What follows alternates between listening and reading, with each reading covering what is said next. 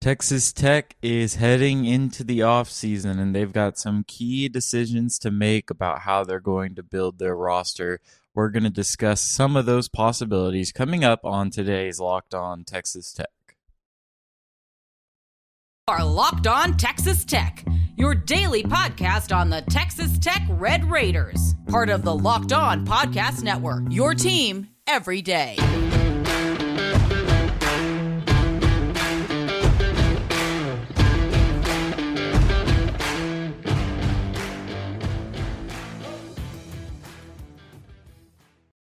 Welcome to Locked On Texas Tech, a member of the Locked On Podcast Network. Thanks for making Locked On Texas Tech your first listen every day.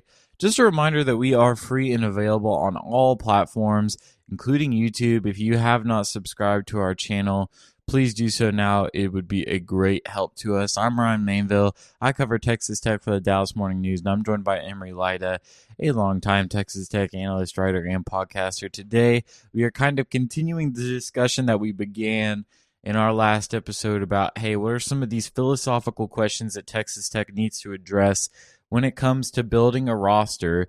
Because that's a pretty huge thing to address. I think there are a lot of people that have a lot of different philosophies about how you build a team. Maybe you just throw a Scully at every single talented player in the portal. Maybe you try and get younger. Maybe you try and get older. Maybe you look for high conference guys. We're going to discuss all of that. But Emery, there are endless possibilities of what you can do if you're a Division I basketball coach in 2022. Yeah, I think first off, you have to start with the question of, do you want to stay young in the portal and try to attract guys that are going to be sort of freshman, sophomore, they're going to give you 3 or 4 years worth of eligibility? Or do you want to do what Tech has done in years past and go after the grad transfers, the guys that are going to be really only here for a year or two? And that's one of those things that, like, if you look at the transfer portal, if you look at the guys that are in the portal, there's a very clear distinction for the most part between guys that are kind of at their last stop. They're coming to the last year or two. Think of a guy like Bryson Williams, who's already had successful stops at Fresno State and at UTEP and had a successful college career. Obviously, you think of like a Davion Warren or Adonis Arms. Those are guys that this was the culmination of their journey. And then you have sort of the middle ground. You have young guys from power conferences or from non-power conferences that have had success and are trying to jump up in their competition level. They're still going to have a few years, but don't really have necessarily the experience at a high major level. And then you've got the young guys from other power conference teams, maybe the reclamation projects, maybe their coach left, stuff like that. But in general, the debate between young and old is going to be one of the things where you see a lot of different philosophies in the portal. And I think it's important to sort of dissect what you want to do as a team heading into this, because certainly if you look at the trend that Tech has done in years past, they've gone after generally age and experience, regardless of the caliber of player. As a general rule, Tech gets older in the transfer portal. Some teams, a lot of times, will like to do it the other way around. I mean, obviously, it's not an exact science, but a team like West Virginia, for example, has gone after quite a few reclamation projects. You see other teams in power conferences will go after guys that are younger. And then obviously in the mid-major conferences, you see that a lot where they'll get kind of the guys that flamed out at a Power 5 school and end up having 3-4 years of eligibility left. So kind of how teams attack the portal varies by the coach and by what their end game is. But certainly if you're looking at this Tech roster, the number one thing that I would say that you're going to be looking at is, are you trying to get younger or are you trying to get older? Yeah, and that's a big question in today's college basketball. And it's a big question because you're not forced into an argument either way. Like, there is going to be a plethora of talent on either end of that spectrum available to you. And you can, be like Texas Tech has, especially last season, loaded up on a bunch of grad transfers, get really experienced, or you can be like Eric Musselman and land like 6 5-stars in your recruiting class. It's just nuts the way that different philosophies kind of show themselves. But I think Texas Tech does have an interesting decision here. You mentioned like the reclamation projects, these guys that maybe you take a dice roll on. Like, I think of Sardar Calhoun, who played really, really well at the JUCO level, went to Florida State and kind of fought for minutes. And you're thinking, okay, maybe I'll take a dice roll on this guy. And then you look at somebody that's experienced at high major level like Bryson Williams. Obviously, UTEP. There's better basketball conferences out there, but he had good performances against Kansas, obviously, as he continued to do. And then you got a guy like Kevin O'Banner, who played really well in March. And so I think that this is a really interesting decision for the Texas Tech staff because there's already a bunch of names here that end up on either end of the spectrum, right? You've got experienced guys like Sean McNeil, Tristan Newton, some of these guys that have played in college basketball for a couple of seasons, guys like Antonio Reeves. And then you've got kind of more dice rolls. Sharif O'Neal hit the portal today. Had plenty of people in my mentions asking for that, and that's a hard pass for me, but that's another episode. Like Andre Curbelo, I think that's another guy that's kind of like a young dice roll, a guy that you maybe just play your cards and see what happens. But Cam Hayes. What's up? Cam Hayes. Cam Hayes, yeah, that's another good shout. Antonio Reeves, I think, is a senior at this point, junior at this point, so a little bit more proven. But yeah, you've got options. And in the first offseason graph that I posted this offseason, I mentioned in the comments that like, hey, I'm reporting that like Texas Tech's philosophy this season is to get plug and play guys. And I do believe that that's still the mission. That's still what I'm hearing. Obviously, it's been a crazy past couple of days for the program as they've suddenly found themselves potentially without Kevin McCullough and Terrence Shannon Jr. But as far as I know, Texas Tech is leaning towards more experienced, proven guys. Emory, how do you feel about that? Well, I think it's certainly a philosophy that's worth repeating. I mean, you've had good success bringing in experienced, proven players, and obviously, I mean, last year it worked out really well for you. You brought in guys like Davion Warren, guys like Bryson Williams, Kevin O'Banner, certainly guys that have had success on various different stages, and you could sort of plug and play, like you mentioned. I think, but there's also a value to those reclamation projects, the guys that for some reason decided to transfer younger. I mean, the best of both worlds is you get a guy that still has 2 or 3 years of eligibility left and has proven himself to be a remarkable player, like a Tristan Newton, which is kind of a little bit of a spoiler for future episodes, but I'm really high on him. But certainly you've got to kind of look at it. And Mark Adams has made a point to get experience. And certainly we saw this year, a lot of the teams that went far in the tournament had guys that have played for years in college basketball. And that's generally a trend, is even teams that have a lot of newcomers try to get older.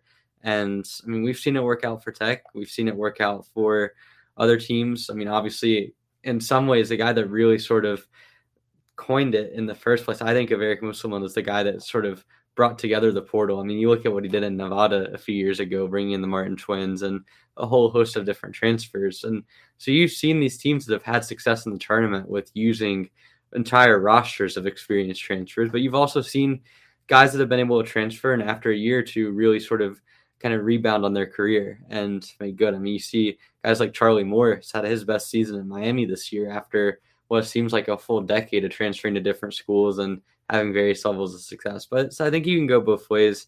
I like that Tech has taken the approach of getting older in the past. I'm not sure if that's going to be exactly what they do this year. I think there's arguments on both sides. Certainly you have a young core coming back, supposedly. I mean, it's early. We don't really know exactly who's coming back. But in theory, you have guys like Jalen Tyson, like Buzo, like Clarence Nadolny, and then you also have some of the younger guys that are coming in from this recruiting class. So, I mean, there's arguments to both sides, but certainly I wouldn't be surprised if Tech continues with the path of just staying experienced, which has worked out for them a lot in the past.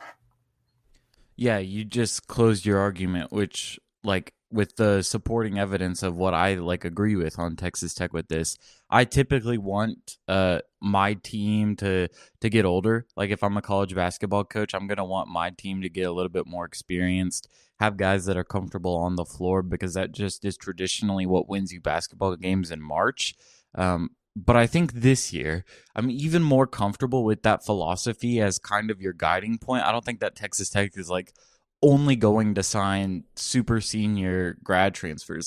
They're going to add some players. I'm not saying that, hey, they're going to look off guys like Curbelo. I bet he'll get offered here in the next couple of days, actually. But I think with this roster, and especially with this recruiting class, you're signing 3 really serviceable freshmen, in my opinion, at least 2 with Isaacs and Washington. I think those 2 guys are going to play a considerable amount of minutes. I don't know how Jennings fits in exactly yet. I think he's a really good player.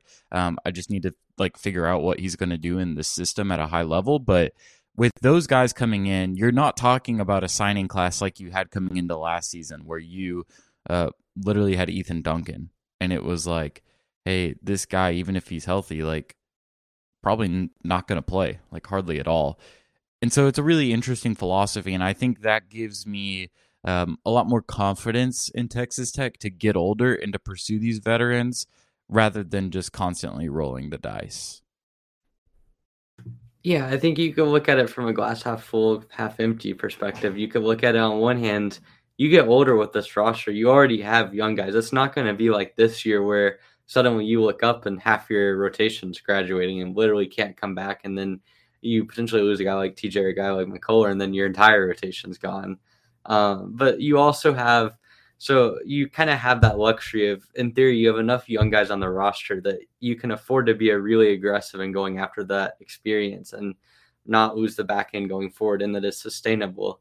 But the flip side is you could get young talent that's out there that has shown to prove themselves at the college level and still have a fair bit of experience on the roster. You would still be able to mix in guys with experience, and also you could have a really dangerous young core to build on, not just for this year, but going forward, heading into 2023, 2024 and beyond. And I know that it's hard to look in college basketball beyond just a year with how much the portal is utilized and how much sort of things are evolving. But I do think that there is still a little bit of continuity in these rosters. I mean, I'm going to look at the Final Four rosters, and you look at them. Obviously, Kansas has had sort of the core guys of Wilson, Agbaji, and McCormick for multiple years now. You've had Villanova, Colin Gillespie's been there forever, and you've got a roster full of guys that have generally been sort of developing. You've got Duke has had Wendell Moore, Mark Williams, and then obviously a lot of their guys are newer, but you still have that sort of core guys that have played for at least a couple of years there. And then UNC obviously has whole host of guys outside of Brady Manick that have played there for multiple years. So, I mean, there's a lot to be said for continuity, and I think that having sort of youth that allows you to grow into that, there's a benefit to that as well. You mentioned McCormick over Braun, which feels like absolute erasure, man. Got to put some respect on Christian Braun's name. Including Christian Braun. There we go. That's what I like to hear. All right. You mentioned the difference between, going after guys from a high major and a low major. I want to talk about that in our next segment, but first, a quick word from Stat Hero. I love March Madness and bracket contests, but I can't remember the last time I actually went deep and won any money. I'm hedging my bets this year with Stat Hero. Stat Hero's NCAA single pick'em games pit the star players against each other in an amazing hybrid between fantasy and sports gambling. Start focusing on the players you know best with a gameplay that doesn't rely on big spreads, long odds, or funky props. Stat Hero gives you the advantage, resulting in their gamers winning 4 times more often. Why? Because Stat Hero eliminates the mystery about who or what you are going up against. Stat Hero is the easiest and fastest way to get your sports action fix. The simple, sleek gameplay will have you playing in minutes. This is what daily fantasy was meant to be. Stat Hero. Thanks for making Locked On Texas Tech your first listen every day. We are free and available on all platforms, here talking about roster building philosophies. This question of, do I pursue guys that are maybe less proven at a high level, or do I go after some of these mid-major all-conference guys, feels like it's continuing to be a more relevant argument. In college basketball, it's definitely going to continue to receive attention as transfer rules have loosened up and these guys that are playing at a lower level can make the step up. I think that a great example of, pursuing a guy that was really good at the lower level and seeing how he transferred up is Davion Warren. Like, the dude was a top 20 scorer in the nation at Hampton, and you rolled the dice on him and you brought him into Texas Tech. That's that's the philosophy that you're thinking. Obviously, you tell these guys as you're recruiting them, hey, you're not going to have the same role here, but come in and play for me. You've got skills that will translate to the next level. And then there's obviously kind of like these guys that are playing for, really good teams, but necessarily haven't proven themselves. Curbelo is a guy that comes to mind, but I don't even feel like that's really fair because Curbelo has done some really good stuff over the years. I almost think of like a like a Devin Askew almost, going from Kentucky to Texas, or even like a Christian Bishop from Creighton to Texas. It's clear that Chris Beard is 100% on board with the high major recruiting strategy. But I'm just curious on your philosophy, Emory, because even over these past few days, there have been a ton of mid-major names that are really, really interesting to me. I mean, the ideal world is you get a all conference first or second team from a high major. That's always obviously going to be the goal that you would look for first in the transfer portal, but generally those guys aren't often available. If you're looking at high major versus mid major, I really think it depends on the prospect. Certainly, if you're looking over the last few years, I would say the Tech has had both successes and failures from each level. Obviously, you look at the high major, and it's a little bit harder to find success stories. I mean, depending on how you view Chris Clark would kind of go a long way into determining if you think he was a success or a failure. Obviously, you have Tariq Owens is probably the most shining example of a really good transfer from a high major that played a crucial role. But even he wasn't really kind of the development archetype that you're going to see more often in the portal. I look at a guy like Daniel Butcher, who really showed a lot of promise this year. You mentioned Devin Askew. I think he really kind of fits that mold of a guy that was kind of a disaster at Kentucky, but he's somewhat there at Texas. I mean, he's still not good, but, it's certainly not nowhere near as bad as he was at Kentucky. So, I mean, I think what I've seen, generally speaking, is the guys that you go for from high majors seem to be really kind of rolling a dice in a sense, because you look at the success stories and you've had them, like you've had a Tariq Owens. If you have guys that have proven themselves to be in a high level roles and had good success at their previous stop, or you look at guys that simply had sort of things out of their control that hurt them, like a Daniel Baccio missing a whole year to Arizona, or even kind of looking across the conference at some examples. I mean, I mentioned Charlie Moore earlier, but his ability to come into Miami and be a primary ball handler gave him an opportunity he really didn't have elsewhere in his other conference stops. I mean, Brady Manick at UNC this year obviously comes to mind easily, but you put guys that have distinguished roles into that environment and they're going to have success. And same thing goes for kind of the reclamation projects. If you put them in opportunities that they're going to have more opportunities or a different role than their previous school, I think it's easy to accept. It's easy to anticipate that they might have some success. Where I see a little bit of an issue is when you stick them into the same role and sort of expect things to magically change. And I think that that's something that we need to be careful of when we're evaluating prospects. So kind of to answer your question, low major versus high or mid major, high major, I think mid majors, you generally have a more proven sense, even as strange as that sounds, where if a player's elite at a mid major level, generally you're going to find at least some way to include him. I mean, the only time I can think of where Tech really failed to have that at any level was a Geo McClain, which was literally the first year that Beard was here. Every other year, they've managed to at least find some semblance of a roster spot for guys, whether it be the guy this year. Obviously, you had Warren, Arms, Williams, and O'Banner coming in and playing different roles.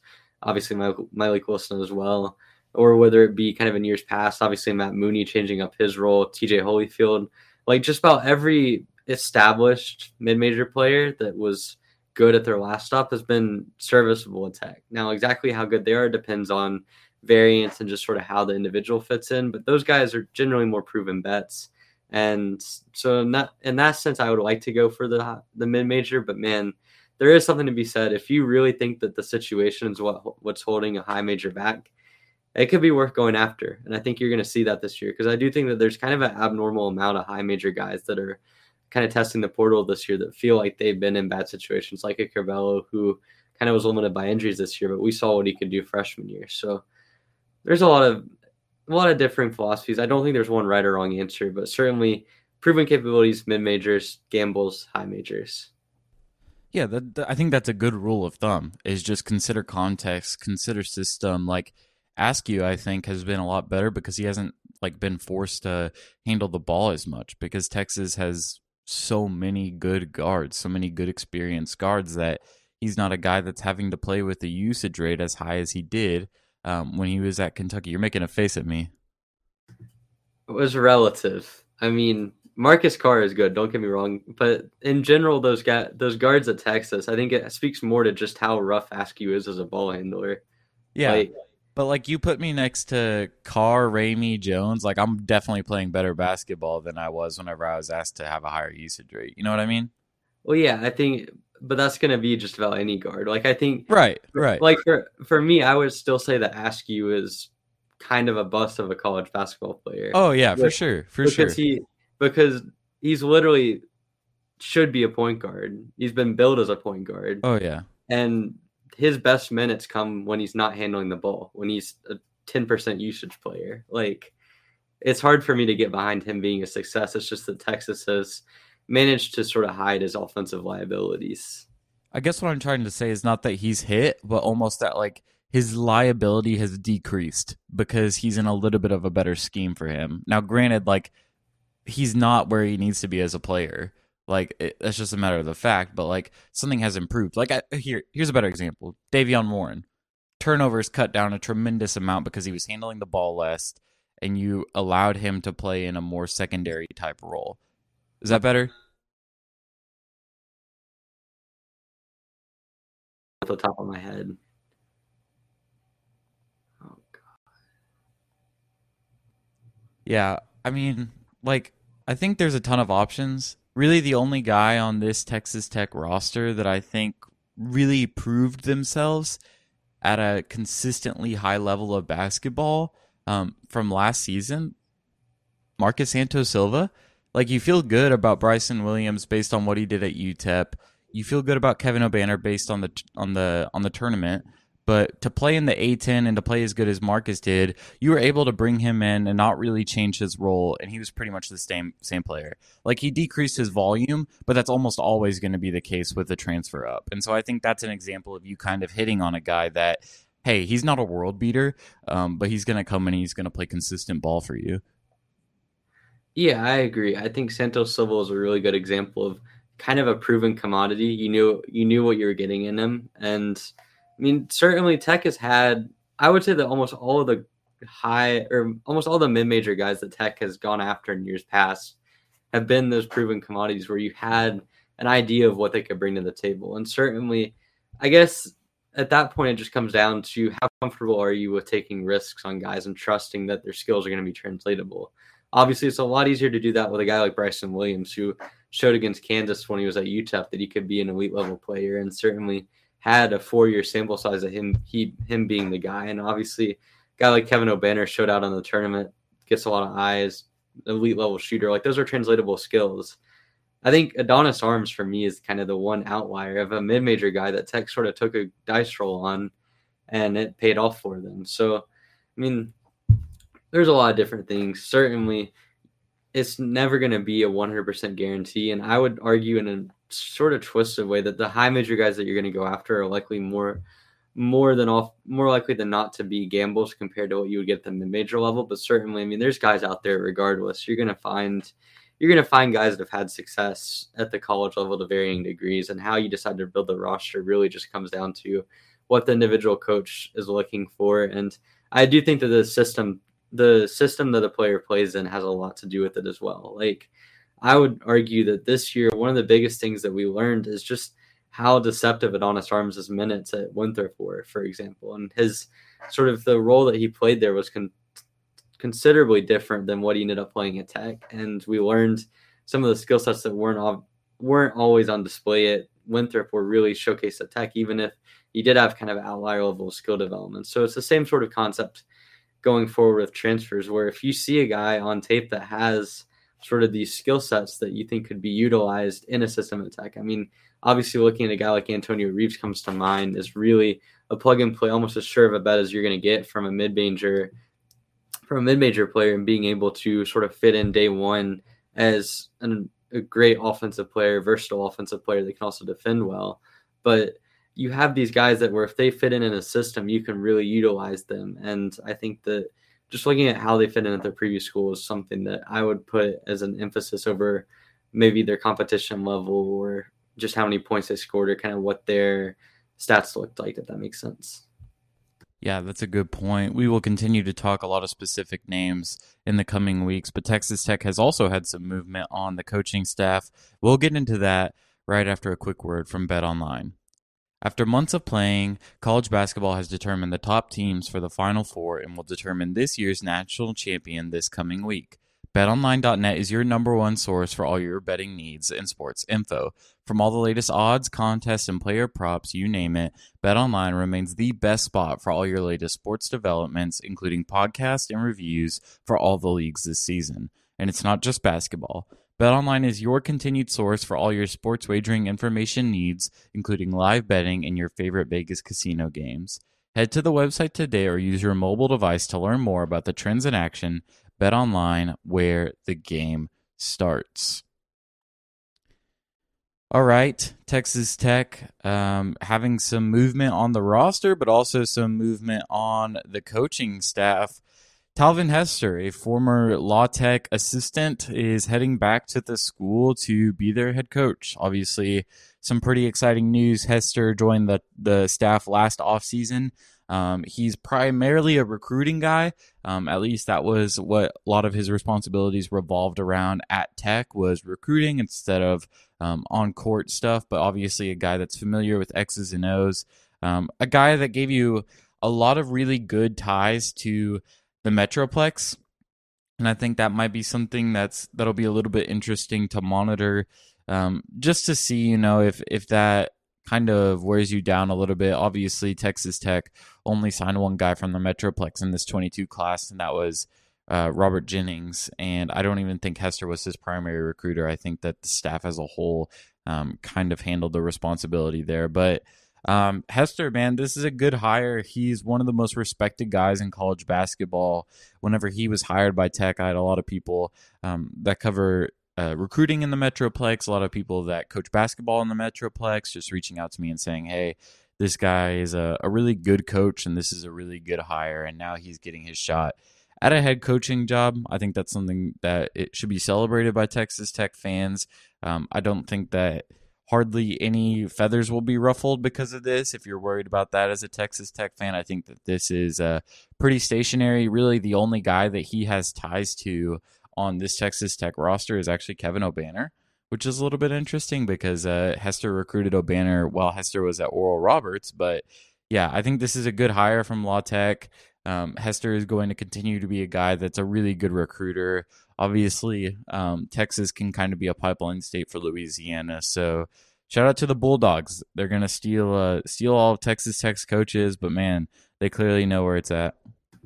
Yeah, so the Louisiana Tech team has had a fair bit of success in years past. I mean, obviously you had Eric Kunkel, and obviously Hester was a coach under him in the previous 3 years, I believe. And team that just couldn't quite close the door in a Conference USA championship, but was right in the mix the last couple of years. And certainly the name that sticks out for them is Kenny Lofton, who might be one of the most unorthodox players in college basketball, but he's got a lot of talent. And I'm excited to see what Hester can do with this roster. I think that La Tech is one of the teams that's best designed to have success in the Conference USA. And obviously, if you're looking at Tech's roster this year, it's hard to really pinpoint exactly sort of what he brought to the table from a recruiting standpoint, but obviously he's had various different roles. Like you mentioned, his ties to the Metroplex are important.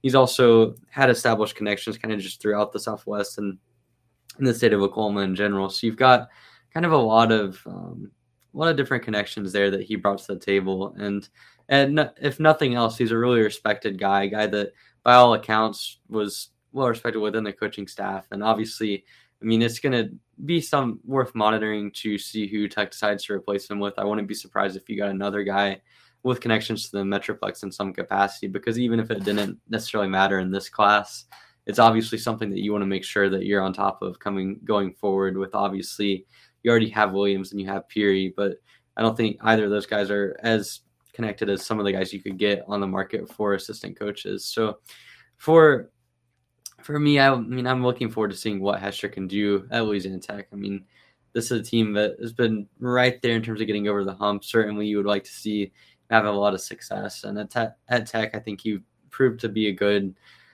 assistant coach and provided some good value for you. So, I mean, that's an exciting move for you. I'm happy to see another Tech coach go to Louisiana Tech. It's nice to see their athletic department investing in Texas Tech coaches, but we'll see. It's certainly not the biggest loss that Tech could have from a staff standpoint. Certainly you would say that of the three coaches, the three assistant coaches, he's probably the most anonymous of them. But that doesn't necessarily mean that he didn't have a big role, and certainly you can see the value in having him on the staff. Yeah, each guy that's next to Mark Adams this season as an AC, so excluding Sean Sutton from this scenario because he's Sean Sutton, man. He does everything. But each guy kind of has their own individual ties. Like Peary is deeply connected on the West Coast. That's not a mistake or an assumption. It's just true. Corey Williams has a lot of ties to Arkansas, obviously, where he was coaching Southeast right next in general too. Yeah, Southeast in general, and in the state of Arkansas, Alabama, which are becoming quite easily some of the most talented basketball states in the country. And then you got Hester, who is deeply connected to the Metroplex. And so I think that's a void you want to fill. I think that is something that you want to make sure that you're staying on top of. Obviously, man, there's a lot of good basketball happening here, and it's a really, really good place to watch hoops. Like, there's a lot of really talented people playing basketball in this area of the state. You even got like Drew Steff. He's a guy from Frisco, which is essentially DFW. Don't at me, guys. I'm from Plano. I know that I'm sure some people will be in the comments griping at me about that. But yeah, I think you want to hire a guy that'll fill that void. But yeah, it's not the end of the world. It is a really interesting coaching scenario, though. Like, he knows pretty much everybody on this roster because he was there just a season ago. It's almost like if Bob Donewald came back and coached Texas Tech next season, which would be horrible, but that's the best comparison I can think of right now. It'd be like if Mark Adams had taken a year hiatus to go coach somewhere else and then came back, obviously, when Chris Beard left. I mean, you look at in all honesty, the continuity on this Louisiana Tech roster. I know this is probably not all that relevant to the Texas Tech roster, but they do have a lot of guys that were still there when Hester was coach, and I think that plays a lot into it. And certainly, I mean, you look at some of the guys they could have in the portal, and I mean, this is a young team in general. I mean, you only had one senior on the roster, so they could be returning just about anyone. And so the team that obviously contended for the Conference USA Championship, and I have to think that maybe the continuity there and the fact that Hester had such a good relationship with the roster played a part in that. And I mean, it's good for them, and obviously, like you mentioned, it's important to have that connection in the DFW on Tech's end, and we'll see. I would not be surprised if you went out and sort of heard about a hire in the near future, just because you want to make sure that you're still getting on with the 2023 class and continue to really pursue high school guys, even if the 2022 class is already kind of wrapping up, and at least in terms of what you can get in the DFW. David Peary or Peavy. That was weird. David Peavy, here we come. Let's get that rumor swirling again. That was a lot of fun last offseason, huh? Yeah, a lot of fun. Man, I don't know. Like, I really understand the move to like go coach college basketball, but Duncanville is an insane job right now. Man. Yeah. I mean, like, they have built that thing up to being one of the best high school jobs in the nation. Yeah. It's wild, man. We'll see what Texas Tech tries to do to fill that hole. Obviously, it's an important one, and the Red Raiders will make sure that they want to do it. In the meantime, thank you for tuning in to this edition of Locked On Texas Tech. We will continue to be breaking down the roster, any movements that happen, any hires that happen on the coaching staff. You know that we are your source for Texas Tech news every single day of the week. So be sure that you are subscribed to our YouTube channel, that you follow us wherever you get podcasts, and that you keep up with us on Twitter in the meantime. You can follow me at rmainvillelbk. I like to post Excel spreadsheets of the Texas Tech roster. You can follow Emery at eraser41. He likes to tweet about the Blazers. And you can follow the official Locked On Texas Tech Twitter page at LockedOnTTU, where we just post our episode links so that you can get direct access to our episodes as soon as they drop. But thank you for making Locked On Texas Tech your first listen every day. Now make your second listen Locked On NFL Draft. Ryan Tracy and former NFL cornerback Eric Crocker bring the NFL Draft to life every day with insight and analysis on college football prospects and NFL front offices. It's free and available wherever you get podcasts. Thanks for joining us, and we will see you tomorrow.